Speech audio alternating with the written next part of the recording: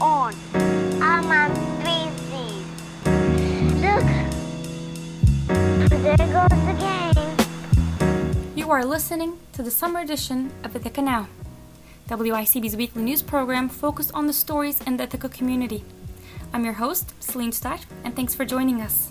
On tonight's show, we'll be taking a look at how the pandemic has affected both the theater community and the homeless population. But up first, WICB news correspondent Lauren Leone spoke to some of the local economic leaders from the Downtown Ithaca Alliance and Tompkins Chamber of Commerce about the factors impacting the local economy for the upcoming months.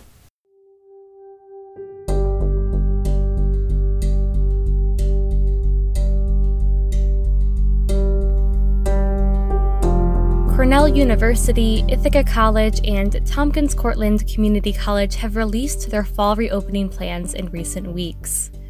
With these plans come questions about what the economy in Ithaca and Tompkins County will look like when these schools reopen in the fall. Cornell will start virtual and in-person instruction September 2nd following a phased move-in, and students will return home before Thanksgiving and finish the semester remotely in December. Ithaca College plans for dual instruction and a staggered return to campus from September to early October. Students will shift from in-person to virtual classes in November and complete final exams at home. TC3 will begin in-person, virtual, and hybrid classes August 31st and hold its finals week in mid-December. Historically, Ithaca's population and economic activity have boomed dramatically with increased student presence. But amid the coronavirus pandemic, New York State is issuing conditional reopening orders with strict safety precautions that may limit business operations come the fall. Movie theaters are closed right now because the state mandates that they be closed. That's Downtown Ithaca Alliance Executive Director Gary Ferguson. He says that the large number of students returning to Ithaca does not mean local businesses will be given the green light from the state to reopen. When students come back, there will be an audience and a demand for some goods and services. The question is, where will we be in the state's reopening policy to allow that to happen?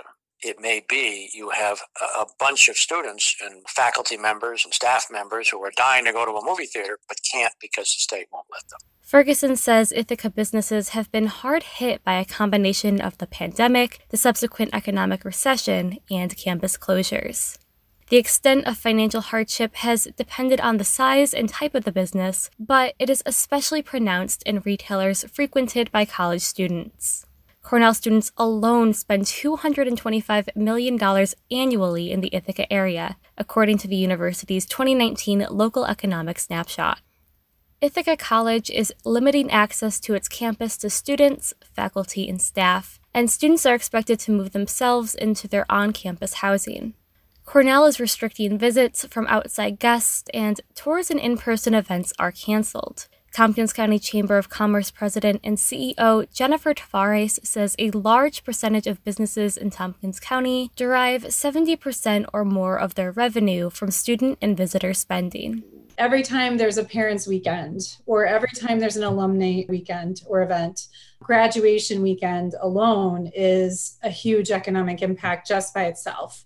And there's a lot of visitation around the campuses, right? There's a lot of student tours that happen. There's a lot of friends that come to see you all. Parents come and visit, and they all like to enjoy the community while they're here. The vast majority of spending at a lot of our local businesses is in some way, shape, or form connected to the campus operations. Tavares and Ferguson both say they are concerned about consumer buying habits in the fall because students may have less disposable income to spend or may be more inclined to remain isolated on campus. They agree that if students find creative ways to shop at independently owned stores in Ithaca and Tompkins County, it will have a more meaningful local impact than if they purchase from major online retailers. Ferguson adds, "Be sure that you just don't dial it in and sort of give all your money to Amazon. There's an opportunity to support independent local businesses, and frankly, without your support, we won't have them. We like it when communities have a great assortment of businesses, but we only have those assortments of businesses if people patronize them." With a loss of business from customers, certain area employers may be hiring fewer student workers for part-time and temporary positions.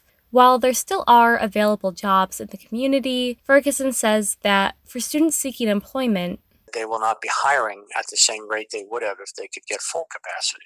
So you're going to see some of that happen where there will be less opportunity. There will be some.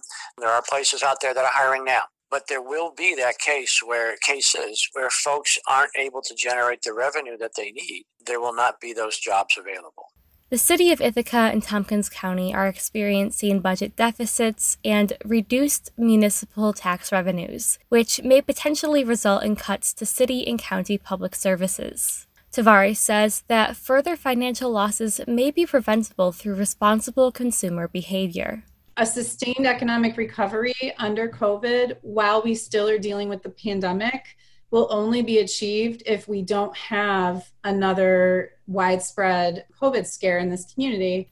Though the outlook for economic growth is more promising with students back in Ithaca, Tavares adds, I think to a large degree, our economic recovery and how sustained it is and how well we are able to take advantage of the students coming back to the community and the college campuses reopening, it's all going to come back down to the behaviors that we all exhibit and how good we are at following those rules and making sure that we don't have to shut down again.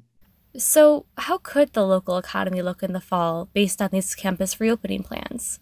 Although it's hard to be certain, the answer will likely depend on state guidelines, where and how students are shopping, student employment, and other safety measures that have to be followed in the fall.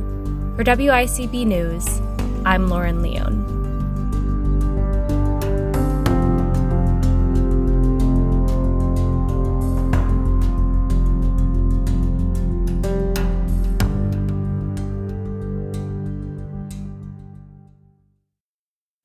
You're listening to Ithaca Now on WICB. I'm your host, Celine Stash. The pandemic has affected every walk of life for every type of person, and unfortunately, that includes people in need. WICB correspondent Vedant Akari got to speak to the representatives from Second Wind, an organization here in the Ithaca area that does hands-on work with the homeless population. For over 5 decades, the jungle has served as Ithaca's region for the homeless population. Its residents have come and gone over the past 5 decades, living in tents and wood structures.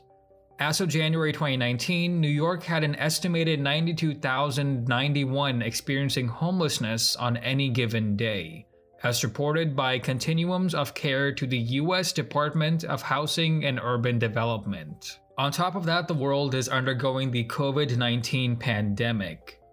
For the homeless at the jungle, the ongoing pandemic could increase mental health problems, substance abuse, and financial hardships. And summertime, which is right now at time of recording, is when the jungle's population tends to exceed 60. Second Wind Cottages is a not-for-profit organization in Tompkins County. It provides cottages to homeless men and provides them a supportive environment to reintegrate into society. Our mission statement is we walk with people towards restored lives. House and walk with people towards restored lives. We do work directly with people in the jungle, building relationships with them, pretty much just becoming a friend and then trying to support them in any forward movement that they want to make to get out of homelessness. That was Sandy Sorensen, the executive director of Second Wind. She works alongside Carmen Guidi, who founded the organization in 2012, and here is why. God changed my heart, and so he gave me a desire to help people that needed help. So that's what kind of transformation took part in my life. Before, I would have bumped into one of these guys on a sidewalk, and I probably would have looked at him and said, "Get with the program, get a job." I wouldn't have given him the time of day, but after that transformation, I went to Haiti and helped build an orphanage there, which was a part of that too, and came back. That's when I started to reach out into the community of homeless people and building relationships with them and ultimately building houses for them. Second Wind acts as a support system for these men. It provides them countless opportunities for job connections and training, hopefully guiding them towards a second chance towards their goals, whether it be financial and/or mental. Second Wind also relies on volunteers for not only cottage building, but also for relationship building. We know how important relationship is. And so when volunteers come, they start to build relationships with the people that live here, and a lot of the stigma and a lot of the barriers are brought down. So it's a lose-lose. We're losing, plus the guys here are losing. And so it's affected it big time. And for a while we were not allowing anybody to move out, but now we're past that part. But it still has a huge effect. So what exactly are you guys doing to support their mental health, as I'm sure a lot of people are struggling, not just the homeless people, while staying indoors and the uncertainty of a better future during coronavirus?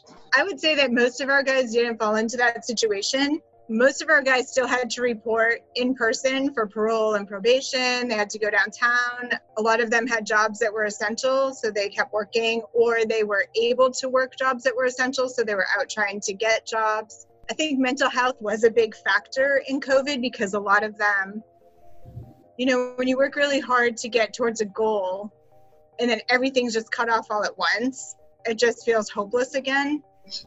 So we had some guys that were working really hard to get visitation with their children again, and that had just started up.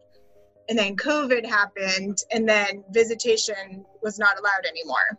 Or they had just gotten established in a job, and then they were laid off. So even though they were leaving the house and able to leave the house, it was hard to keep them engaged and wanting to keep trying when they felt like they had just lost everything. On site, we have some projects that we created that a few of the guys engaged in. So we have community gardens, and 2 guys really took on gardening during this time. So setting up the gardens, planting. Along with those came some little projects like to build the chicken run or maintenance projects around here. So we tried our best to have things that the guys could do if they wanted to. We got a grant to pay a couple of the guys to help with some of the cleaning and sanitation that had to be stepped up because of COVID. So we were able to employ them. We're about building relationships and community. And so to not be able to have people come on site, like our volunteer base get cut off, that was really hard. Finally, I asked Carmen and Sandy if they have any advice for someone who is on the brink of homelessness or already homeless. The most vulnerable people have suffered the most from this COVID thing. And it's because, everybody's got their own opinion. My opinion is that they shouldn't have shut down all of those things that these people need. And I've seen the ramifications from them. So it's kind of discouraging. We tell some of the guys that really struggled here when it started, it's just, you gotta hang on. That sounds like a pitiful, statement, right? Just hang on. But what else? We ourselves spend a lot of time with people, and it's all relationship. It really is. That's the key to, actually, that's the main reason why people become homeless. It's not economics. It's not this. It's broken relationships. I believe that 100%. So that's what we strive to do. And but some people just aren't there yet. They're not to a place where they can trust another person. They've been hurt. They've had trauma in their life. So they're not there yet. And it's really frustrating and heart-wrenching to see those people just, cycle down because you can't turn a switch, The only thing we can try to do is encourage them to just keep fighting for what they want. A lot of these people don't have an imagination for 1 year from now or 3 years from now. And so we try to help them create that and just keep working towards that. And that might mean that for the next 2 months, you can't do anything towards that. That's really frustrating and hopeless. But that might, because of COVID, that happened. Some people just had to put their plan on hold. And so then trying to create imagination for what can you do during this time that you're on hold? What skills can you learn or how can you engage in what we have here? So we can say all those things and give them all that advice, but it's up to them to receive it. And that's been the tricky part. Some people give up hope, they just give up hope. For WICB News, I'm Vedanta Kari. You're listening to Ithaca Now on WICB. I'm your host, Celine Stash. Many people are missing the performing arts this summer, but many artists and organizations have found ways to keep going, even when social distancing. WICB News Director Jay Bradley reached out to the Hangar Theatre about their virtual season and what you can look forward to from them for the rest of the summer. Now, I'm a theater head, and I'm sure some of you listening are too. So then, what is a theater goer to do now that the Hamilton On Demand hype has died down and the pandemic continues to keep live performing arts out of reach? Well, just like a lot of things now, the answer is virtually. I got to speak with Thina Gitlin of the Hangar Theater Company about the virtual season they've created and what's coming up. I'm Thina Gitlin, and I'm the marketing director at the Hangar Theater Company. So tell me about the Hangar's transition to the virtual season. Sure. So around March, we had an entire live season planned in our theater. And then, due to things surrounding the effects of COVID-19, unfortunately, we just kind of had to scrap everything. There were a lot of things that the CDC was recommending, but really our audience's health and safety came first. So even though there were still some patrons that were hoping we could have live events in the theater, we knew that, that just did not seem possible. So we kind of, as a staff, collectively just put our heads together and figured out how we could make it work. So that includes main stage, kid stuff, as well as all of our education programs. So you still managed to have a complete season set up despite that, then? Yes, exactly. What kind of things have you done, and what are some of the things you're still looking forward to? Oh, sure. So we just completed our third main stage production. Just last Saturday, we had a production of Queen's Girl in the World, which is a one-woman show. The playwright is Colleen Sinnett Jennings. So we actually do hope to fully produce the live version of that on stage next year. And then July 25th, I am particularly excited about this production. We're doing something called Honk Your Horn, Celebrate Musical Theater, which is featuring basically all-star Hangar favorites. It's a completely BIPOC cast, and it's featuring Austin Scott, who was the lead in Hamilton on Broadway for 2 years. And his Hangar connection is that he played Benny in the Heights at the Hangar Theater in 2017. That production, along with Kinky Boots last year, were two that were, completely sold out houses. So I think Hangar patrons and subscribers are especially excited about that. Directing Honk Your Horn is our artistic director, Michael Barakiva, as well as Jerry McIntyre, who directed Kinky Boots at the Hangar last year. And joining them also is Darius Harper, who played Lola in Kinky Boots. What have the theater goers said about this? Have they been supportive? So we've had some mixed reviews. I think switching to a completely virtual model is a big change. But I think in general, our subscribers and patrons are just really excited that we're still doing something. We're still here. We're trying to inspire audiences and can connect, now virtually from anywhere. So the overall responses have been great. Our subscribers that thought they were getting a live season at the Hangar now have access to all 5 virtual shows. So they can still kind of have their Hangar Theater experience, but from the comfort of their own homes. You're listening to Jay Bradley speak to Thina Gitlin of the Hangar Theater on their current virtual season. And what about the non-main stage productions that you guys have been doing? Our kid stuff production. We will have 4 total. And the actors of those kids' stuff shows are part of our now virtual lab company. So they're young theater professionals. A lot of them are college age or recent graduates. So they are actually helping to devise a world premiere of a traditional story, Shayla the Great and the Magic Paintbrush. And it stars actors from our virtual lab company. A.K. Payne commissioned it for the hangar. So, again, it's a world premiere seen for the first time. And all of our kids stuff shows this year we decided to make free and available to anyone.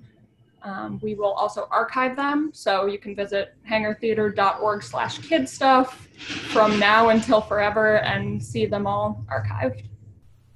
So, going off of that, is there anything different about the virtual nature of these? For example, it's probably much easier to archive these.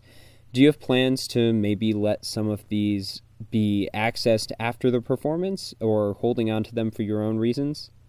So for our main stage shows, unfortunately, we cannot archive them.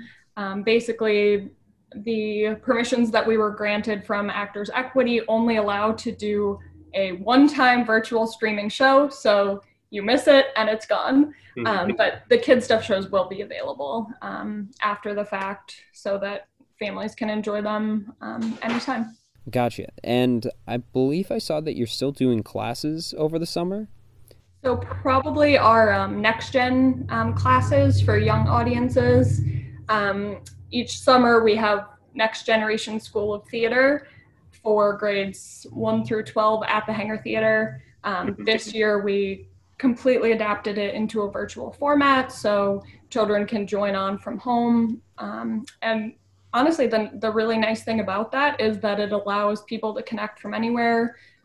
In one of our last sessions, we actually had someone joining us from Denmark, which, obviously we couldn't do in the physical theater. Yeah.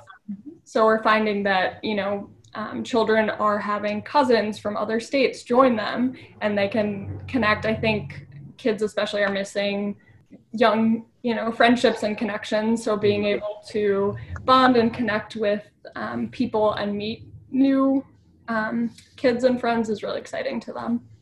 And what kinds of things have you heard from your actors, the directors, about working with this new format that many of them probably never really had experience with before? So, there is always kind of the scary factor, just where you're going live and anything can happen. But that isn't so different from being on the stage and, your screen freezes for a second versus being on the stage and your mic cuts out. So it kind of just creates new challenges that we adapt to. I think, especially for the actors, they do miss having that connection with the audience and hearing the live applause, because especially in the last show that we produced, Queen's Girl in the World, it was a one-woman show. So instead of just staring at herself the whole time, she actually invited a couple of her friends and family members to join the Zoom call so that they could watch her, just so she could see, the responses in their faces to what she was putting out. And what more is there about what you've experienced and what there still is to look forward to? We hope to have a live summer season in 2021, but only time will tell. So we encourage audiences and patrons to follow us on social media, and we will share future plans as soon as we have them. We do have one last Kid Stuff production, and that is July 25th. Young audiences and families can tune in to youtube.com/hangartheater at 10:30 on that day. And our final main stage productions are August 8th, and then before that, July 25th. That was Thina Gitlin, Marketing Director of the Hangar Theater. Their full season schedule and details for their virtual Next Gen classes can be found on their website, hangartheater.org. Check out the Hangar Theater YouTube channel to see some of their recent virtual performances from their free virtual Kid Stuff programming and the virtual free performance of This Is on Fire by the Hangar Theater Lab Company, inspired by Chekhov's Three Sisters and the times we're living in. The next main stage shows will be Honk Your Horn on July 25th and Sense and Sensibility on August 8th. For WICB News, I'm Jay Bradley. And And that's all for this edition of Ithaca Now.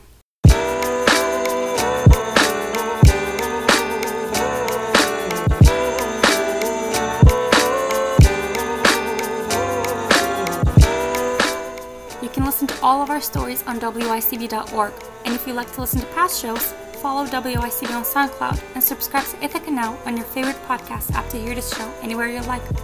And the latest to hear a daily newscast every weekday wherever you listen to podcasts. Just search WICB News Presents. For more updates throughout the week, follow us on social media. Search for WICB News on Twitter, Facebook, and Instagram.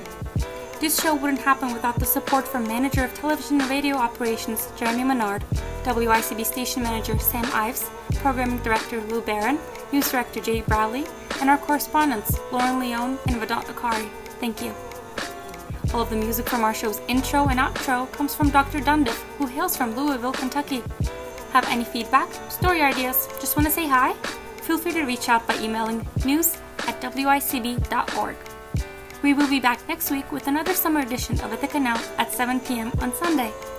I'm Celine Starr, and thank you for listening to Ithaca Now on WICB.